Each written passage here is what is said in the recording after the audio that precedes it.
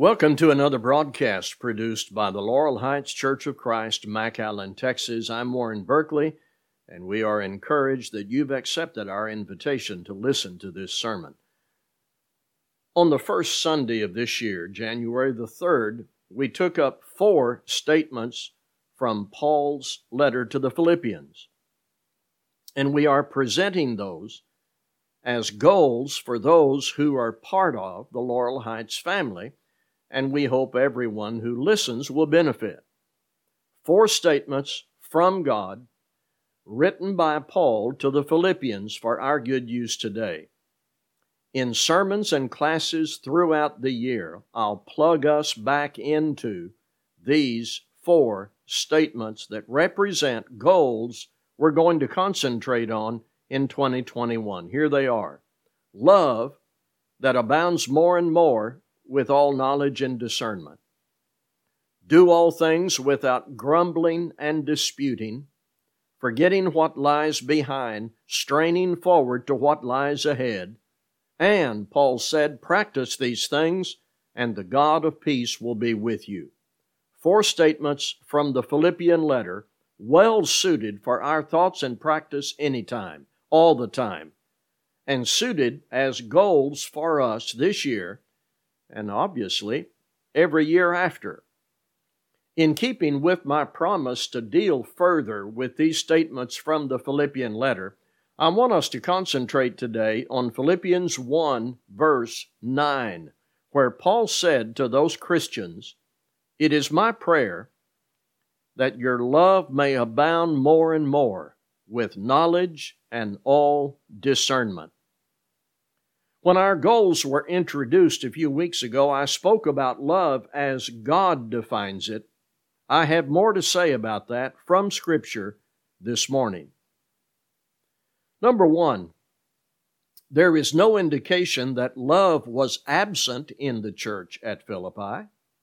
Let's just start there.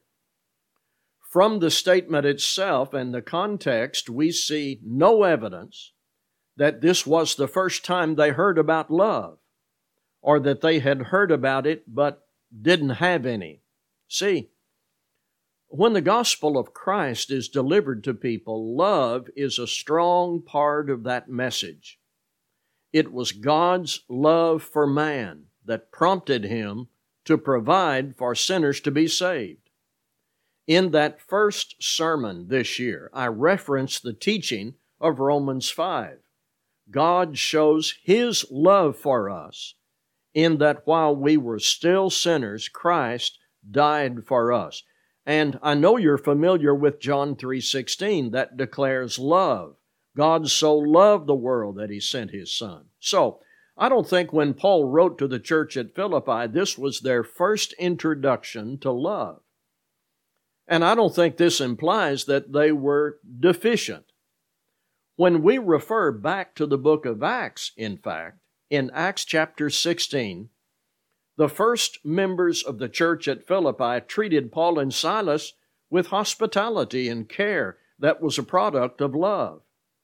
And then, inside this epistle that Paul wrote to them, in the Philippian epistle, there are several indications that they practiced genuine love. He commends their good work.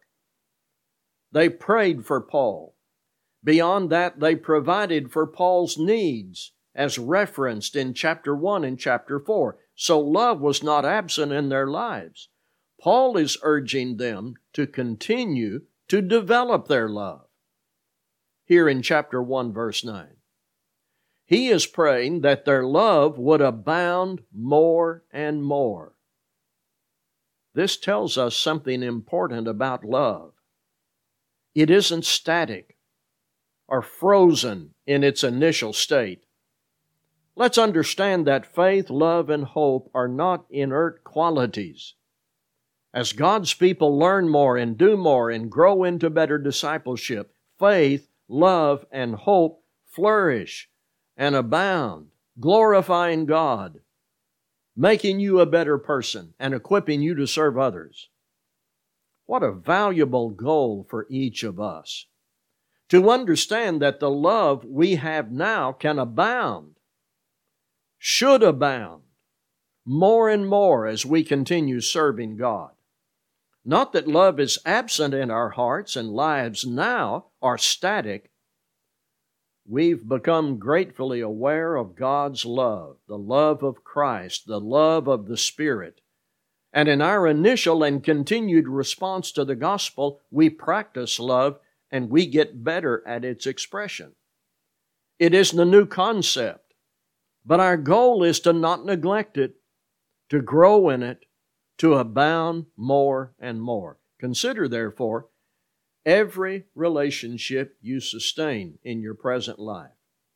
Love for God, love for His Word, love for Christ, love for brethren, for neighbors, for your family members. How can love in those relationships improve? That requires very personal, internal focus that is entirely honest.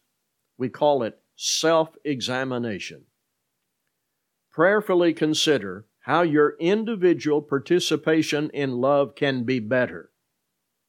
Maybe better ways of speaking to people, more mature, thoughtful responses to people in your family or church, sincere devotion to worship, your appreciation for Christ. Make this personal.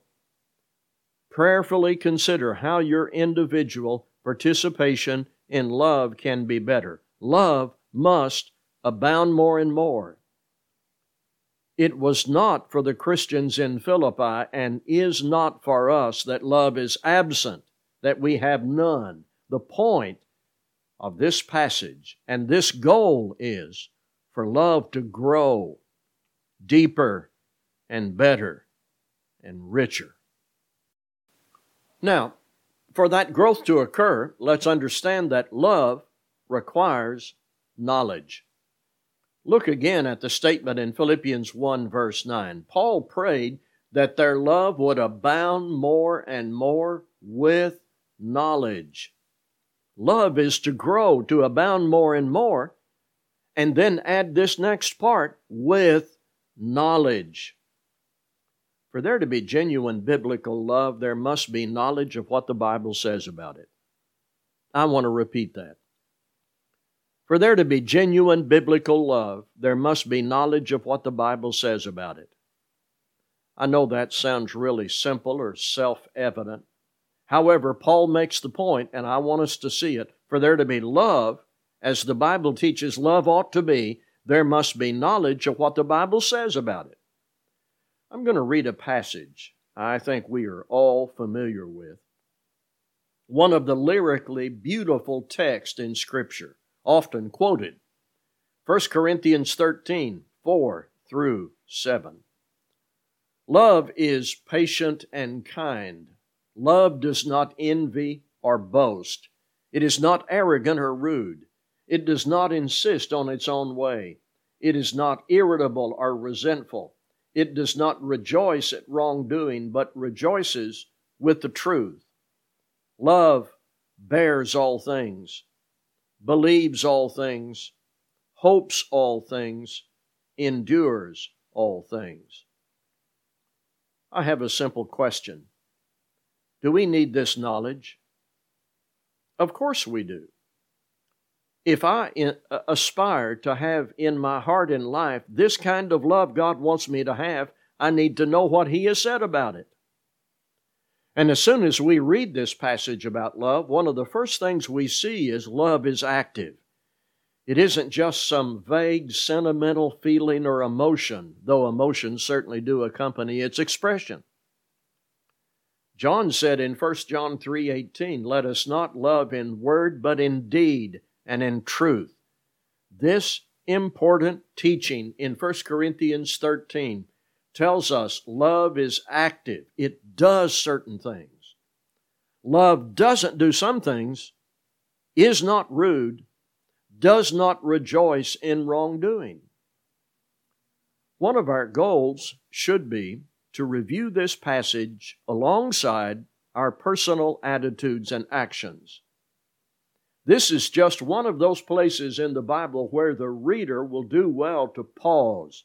It begs for self-examination. Let's do that this year. I think this kind of personal inventory of passages like this can really help us through the pandemic and the turmoil in the nation and perhaps in our personal lives. So think of this as goals for us, for each one. Number one, love isn't static. It is meant to be developed and nourished.